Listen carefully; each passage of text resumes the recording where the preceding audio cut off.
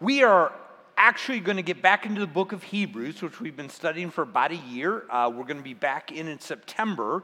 But in August, we always take a little moment to do a kind of a one-off 4-week little series we've called Make It Stick. And the reason is if you remember, the book of Hebrews is written to Christians to continue on, to don't drift, don't fall away, don't turn to the left or to the right, but follow after the Lord because it brings great reward in what is to come. And so we've decided to kind of take this month and talk about how do we make it stick? How do we follow Jesus and become such a fully devoted follower of Christ that we persevere through difficult times, not turn to the left or to the right? And so we've taken what kind of is our pathway of discipleship. We've talked about it this morning, which is engage with God, connect with others, and live on mission. And so 2 weeks ago, we talked about what does it mean to engage with God? Because at the heart of Christianity, this is about relationship. It's not about a religion. It's not about jumping through hoops. It is about a personal relationship with Jesus Christ. And so it starts with knowing Him in Jesus, who died for our sins, putting our faith, our trust in Him, inviting Him into our life and knowing His forgiveness. But then we grow through and we engage with Him through His Word, the Bible, and through prayer. Last week we talked about the importance of connecting with others because that's really where discipleship happens. Because in those relationships, first of all, we learn from one another. We learn what does it look like to follow Jesus, to walk with Him, to talk with Him. And so we learn from others who maybe are facing some of the things we're facing now. And so instead of having to make the same mistakes, we can learn from them. But it's also that place where we get to serve others. And as we talked about last week, there's no way that we could become fully devoted followers of Christ to become like Jesus without serving. Because that was at the heart of who Jesus was. The whole reason He came was to serve us and to give His life as a ransom. And so the church community, the family of God, is where we get to now serve one another and be His hands and feet. Today we want to talk about living on mission. And I've got to be honest with you, personally, this is the one that excites me the most. Now I'll admit I'm a little bit of a type A personality. Tammy might argue a little bit more than a little bit. I like to take life. I like to charge in. I like to grab the bull by the horns. I mean, that's just kind of me. But to be honest, what I could never do, which would be so frustrating to me, is to try to live in the hamster wheel of life that so many people try to live in. And that is, we get up in the morning and we go to work to have enough money so we got a place to go when we're done, to have a roof over our head and food on our table so that we can eat and rest so that we can get up and go to work again. I mean, that would drive me crazy. And sadly, I would argue that it's driving a lot of people crazy. I mean, when you look at the amount of mental health issues, depression, alcohol abuse, drug abuse, porn addiction. Because here's the thing, it doesn't satisfy. There's an emptiness there. And if you don't believe me, read the book of Ecclesiastes. The richest man in the world, the man who had more stuff, more women, he says it's all vanity, the chasing after the wind. And it is. Because of that, I kind of understand sometimes when people drive hard and they almost sell their soul for career and stuff because they're trying to find purpose. The problem is it just doesn't end up giving. That's why so many people run into, we call it midlife crisis. Because it's not purpose. And what I want to tell you today, and what I hope you understand is, Jesus, if you are a follower of His, you got the best purpose in the whole world to live for. Because not only does it matter today and give meaning today and why I get up in the morning today, but it counts tomorrow. When you and I live on mission, it's not just stuff that matters today, but it'll matter next year. And it'll matter in 10 years. And it'll matter in 100 years. And 1,000 years. And literally 1,000,000 years from today, when none of us are here, I hope Jesus come back by then, right? It'll still matter. And for me, that gives me such a sense of purpose. That's a reason to get up in the morning. I see so many today getting so excited about politics. And what you don't understand is, I get that, but the real reality is a year from now, the politics will all be different. And 5 years from now is really going to be different. But you follow Jesus. You live on mission. Man, it's still going to matter. It's still going to matter. And so, folks, that's what I want to talk about today. And there's so many passages, but this is maybe my favorite. It's Acts chapter 1. So if you got your Bibles, we're going to read these first 12 verses together. Acts chapter 1. And if you're not familiar with the book of Acts, it was written by Luke. Luke wrote the Gospel of Luke to a man by the name of Theophilus, and now he's writing the second book of the book of Acts. By the way, small minor point, but if you're a Bible trivia person, which by the way, it's the only game I can win and nobody likes to play with. I don't get that. But question, who wrote most of the New Testament? The answer's Luke. Book of Luke, book of Acts, by volume, biggest part. There you go. All right, so think of me when you win that one, all right? So this is what he writes. Let's read it together. The first account I composed Theophilus about all that Jesus began to do and teach until the day when he was taken up to heaven, after he had by the Holy Spirit given orders to the apostles whom he had chosen. To these he also presented himself alive after his suffering by many convincing proofs, appearing to them over a period of 40 years and speaking of the things concerning the kingdom of God. Gathering them together, he commanded them not to leave Jerusalem, but to wait for what the Father had promised, which he said, you heard from me. For John baptized with water, but you will be baptized with the Holy Spirit not many days from now. So when they had come together, they were asking him, Lord, is it at this time you are restoring the kingdom to Israel? And he said, it is not for you to know the times or epochs which the Father has fixed by his own authority, but you will receive power when the Holy Spirit has come upon you, and you shall be my witnesses, both in Jerusalem and all Judea, Samaria, even to the remotest part of the earth. And after he had said these things, he was lifted up while they were looking on, and a cloud received him out of their sight. And as they were gazing intently into the sky while he was going, behold, two men in white clothing stood beside them.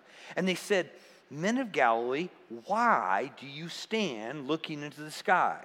This Jesus who has been taken up from you into heaven will come in just the same way as you have watched him go to heaven. And then they returned to Jerusalem from the mount called Olivet, which is near Jerusalem, a Sabbath day's journey away. One of the things you have to understand about this idea of living on mission is that it is rooted, its foundation is in this idea of our two worldview. This world is not our home. Jesus is coming back. That this is not our only life. We actually got something far better that is coming. And when you look at what happened here, so Jesus has gathered his disciples up on the Mount of Olives. And if you ever get the chance to go to Israel, you're going to stand on the Mount of Olives and you're going to look over the city of Jerusalem, and they're there, and he's taking them up there. And he says, now listen, I want you to go back to Jerusalem, and I want you to wait. Because the Father's going to send his promise of the Holy Spirit. And when the Holy Spirit comes, you now are going to have power, and you are going to go be my witnesses. Jerusalem is there. Judea is the surrounding area. Samaria is farther north. And then to the uttermost part of the world. And then he just starts going up. And he goes up. And you can imagine, they're kind of gawking. I would have been gawking. He's swallowed up in a cloud. They don't know if he's going to come out the other side, right? They're gawking, and the angels show up, And did you see, in essence, the rebuke? Verse 11, men of Galilee, why do you stand looking to the sky? Because he just went up. That's why. And their point is, but this same Jesus who just went up is going to come back down. And he gave you marching orders. You shall be my witnesses. Go wait in Jerusalem. You have the marching orders. Go.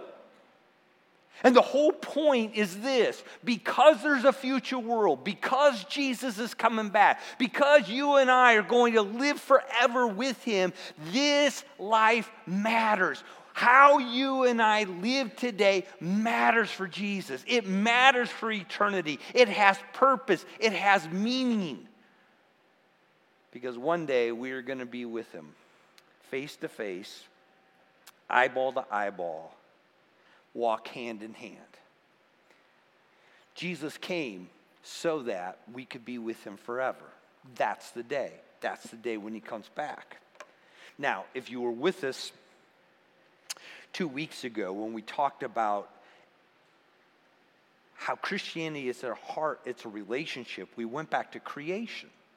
Because God made man different. God made man in his image to know him, to reflect him, to have relationship with him. But man rebelled. That's what broke the relationship. Jesus came back to establish the relationship.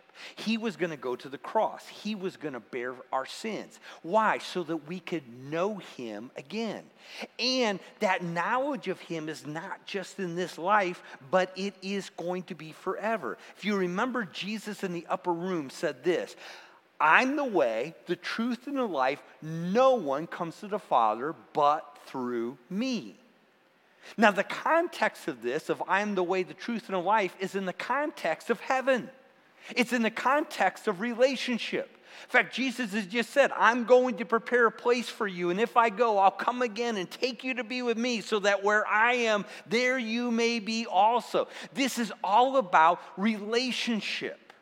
And so there's two things about this that you got to understand. Because we live with this two-world view, because we know Jesus is coming back, because we know he's called us to be his witnesses, our lives matter because there are people who are dying and going to hell because they don't know Jesus. Jesus said, I'm the way, the truth, and the life. No one, that's pretty inclusive, can come to the Father except through me. Now, let's be real honest. We don't like to talk about this in our culture. In fact, for many, we've written off the idea of hell, of eternal judgment, separation from God. Why? Because, we make God out to be such a loving God. God would never do that. So let me hopefully gently push back on you a little bit. I'm going to argue with you, God is not the one who sends us to hell. Sin does. The whole thing is God invited us to have relationship with us. That's what he created. We chose to sin. Then he sent Jesus to provide the way. He paid it all, did he not? He offers it as a free gift, did he not? Jesus has done everything. Yeah, but how? Well, again, have you ever thought, we get so caught up with, the lake of fire and all this. But do you really understand what hell is? Hell is the absence of God. There's no relationship with him. So there is no goodness. There's no kindness. There's no grace. There is no compassion. There is no justice. There is no mercy. It's a broken relationship with God. And that is what people are going to experience forever and ever and ever apart from Jesus. And so you and I have been given the marching orders. Go tell them. Go tell them. You will be my witnesses. And may I remind you that there in Acts chapter 1, that's actually the fifth time Jesus has told his disciples this since he was risen from the dead. We see it in Matthew. This is actually up on a mountain in the area of Galilee. Go therefore and make disciples of all nations, baptizing them in the name of Father, Son, and the Holy Spirit. In Mark chapter 16, he said to them, go into all the world and preach the gospel to all creation. In the book of Luke, this is back in Jerusalem, he says this, thus it is written that the Christ should suffer and rise again from the dead on the third day, and repentance for forgiveness of sins will be proclaimed in his name to all nations, beginning from Jerusalem. And oh, by the way, you are witnesses of these things. On the very night he was raised from the dead, John records that Jesus shows up and says, peace be with you. As the Father has sent me, so send I you. And now he gathers them together one more time, and he says, you shall be my witnesses. Now, I don't know why God chose to use us. Because it would seem to me he could have done it a boatload of different ways. He could have written it in the clouds every morning. He could have sent angels. They might have been a little more faithful about it. But he chose us. We are his instruments. And sadly, what I find is that many of us are sitting kind of gawking into heaven. We know Jesus is going to come back, and we're just kind of waiting for that day, twiddling our thumbs until the roll is called up yonder. And the point is, no, we have been given a mission. To live Jesus, to share Jesus. That's what we have been called to do. Because there are people all around us. Oh, by the way, people who God is strategically, on purpose, not by coincidence, put in every single one of our lives who know him. Who he loves, who he died for. And God has strategically put us in their life to live and to share Jesus with them. And that's a reason to get up in the morning. Because think about it. When you and I live Jesus and we share Jesus, and those people come to faith in Jesus, 1 million years from today, they are in the presence of Jesus with us forever. It makes a difference. You impact eternity. But the second reason that it makes a difference is because the Word of God tells us that for those of us as God's children who are faithful to do what he's called us to do, living on mission brings great reward in that life. Now you've got to understand, see, sometimes we get so caught up in justification, and obviously we love justification, right? We have been forgiven. We are children of God. We're part of the family of God. We're going to heaven. That's sealed in what Jesus did. And we think that then there's no more evaluation. There's no more judgment. And the answer to that is no, that's not true. That's not what Scripture says. Yeah, we're a part of God's family. Yes, that's our home. Best way maybe I could illustrate it is I'm actually really blessed today. I've got 2 of my kids here. So actually 3. I don't know where Jamie went though. But you know, when they were kids, we would often, as we were going out and had stuff to do, we would leave them with kind of a list of assignments that we needed them to get done.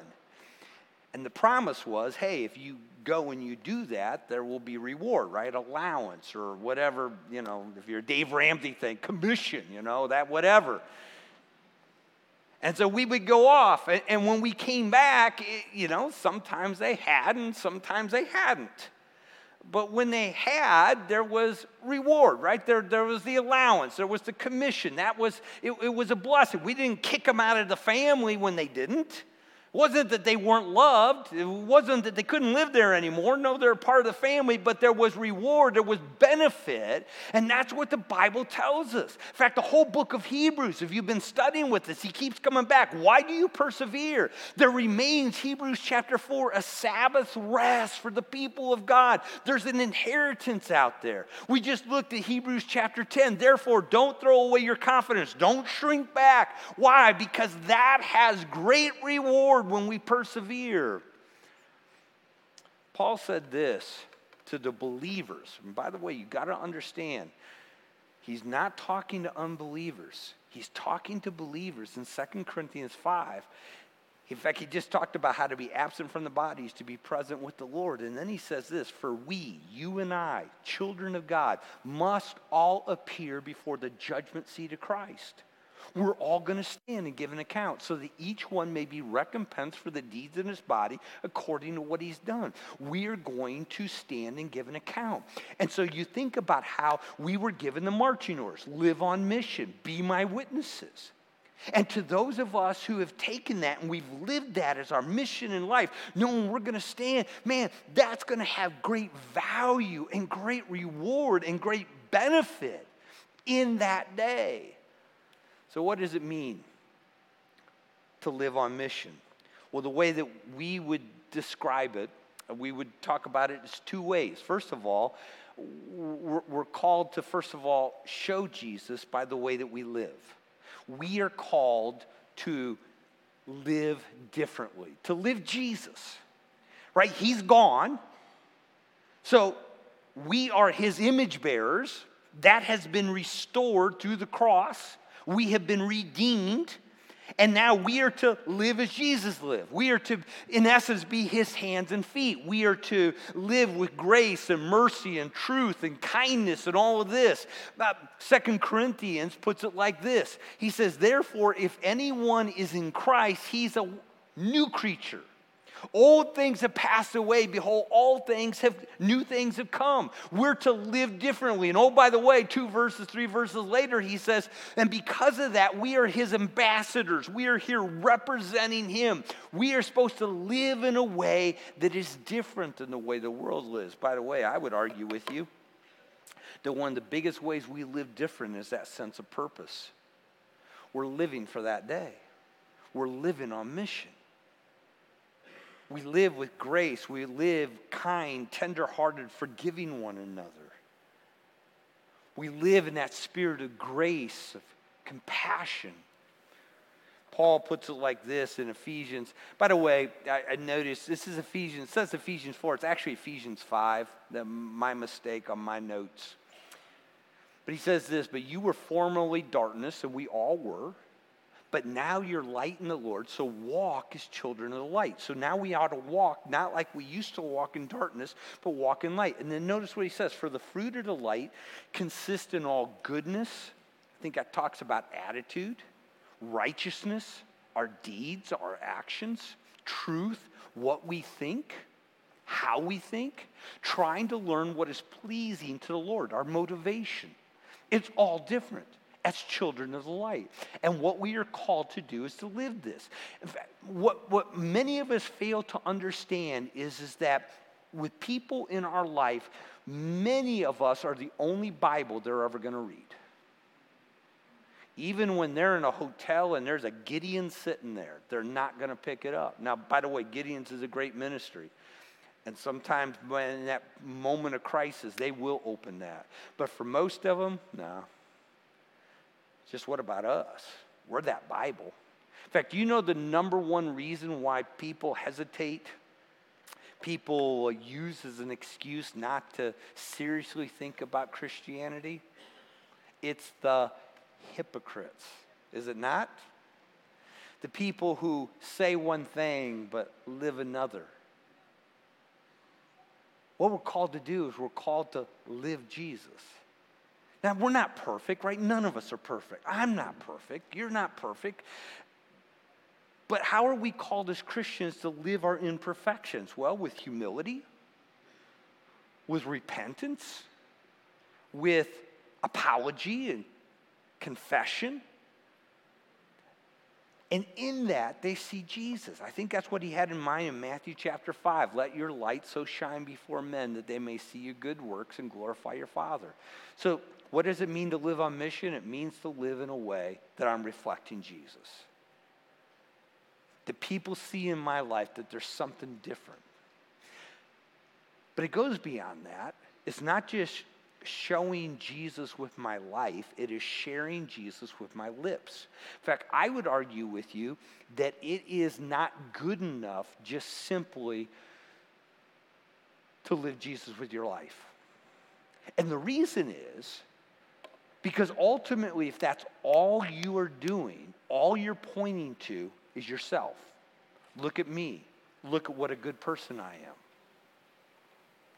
You know, I've been in ministry a long time. And about every time I think I've heard it all, I'll hear something else. So I don't ever say that I've heard it all, but I've heard a lot. One of the things I've heard a lot is, well, I can witness with my life, but I can't with my lips. That's not what God has called me to do. I'm not an evangelist. I'm not like Sean. Folks, I'm not an evangelist. Most of us aren't. But we're all called to be his witnesses. And here's the problem. If all I do is witness with my life, I can't save anybody. So I've got a neighbor. And let's say that I try to be a really good neighbor and live Jesus, live differently. So I'm always kind of looking for things that I can do, you know, and maybe the grass is getting a little overwhelmed, and so I go and cut their grass for them. And maybe it's late in the day and the trash cans haven't been picked up, so I go do that. Or I see him out trying to jump his car, so I go help, and all that type of thing. And so I'm trying to really live this good, kind, gracious life. And God forbid, but he's out in that messy world of I-10, and ends up in an accident. And he's strapped in and they can't get him out and he's bleeding to death. And so now eternity in his life is flashing before his eyes. And he goes, man, if I had all of this to do again, I would really choose to live more like Steve, because Steve was a good dude and I would like to live more like Steve. And he dies, guess what? It's going to hell. Because Steve can't save anybody. You see, it's only when I go, no. You got to understand, I am who I am because of Jesus. I am who I am because of the change he's made in my life. It's Jesus who saves us. It's Jesus who forgives us. It's Jesus who changes us from the inside out. That's where we take our works and we point to the glory of the Father. And that's what we are called to do. We are to be his witnesses. And his witness is not just with our life, but it's with our lips as we share the story. That's what a witness does. They simply tell the story of what Jesus has done and of what Jesus offered. Now, the one thing I would remind you is there's a kind of a specific story with Jesus. I've heard some people say, well, you know, I got to witness. Well, what happened? You know, they're telling me the story, and you know, maybe somebody had a God moment, and they're telling about it, and they said, and I said, praise Jesus. And I went, okay, and, you know, well, that was my witness.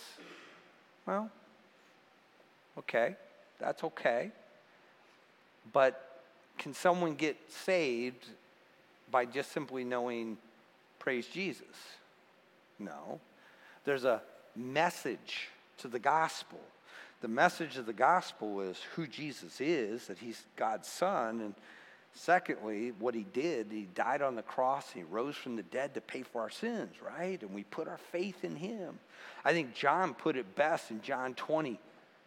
He says this whole book has been written that you may believe that Jesus is the Messiah, the anointed one, the one that was chosen by God to bear our sins. That's what the whole book is about. In fact, it starts with that. From John the Baptist, behold the Lamb of God who takes away the sins of the world. That's what it's all about. And that you may believe that he's the Son of God, and believing that, you would have life in his name. So there's a message to the gospel. And so we are called to both live that message in the way that we live, but to share that message that Jesus saves, that Jesus died, that Jesus rose from the dead, that Jesus conquered death. That's what we're called to do. And I know for many believers, they go, man, I'm not sure I know how to share that. Boy, you've come to the right place. We talk about it all the time, events.dscchurch.com. We got evangelism training coming up. In fact, I pulled it up last night. It was, you go to events page, it's the third one down, DS Evangelism.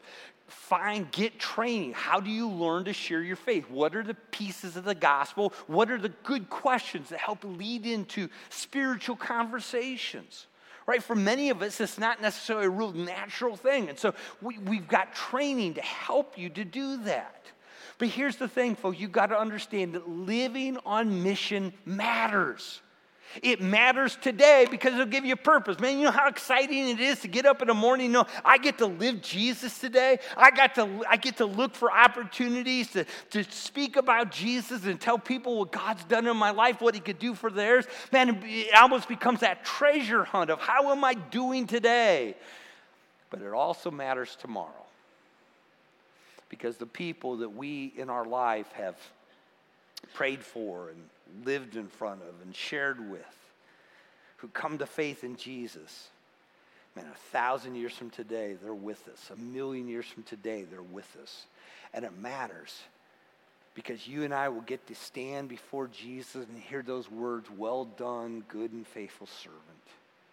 The rewards of benefits of all that brings, of a life that was lived in obedience to what God has called us to do. So here's what we're doing this weekend.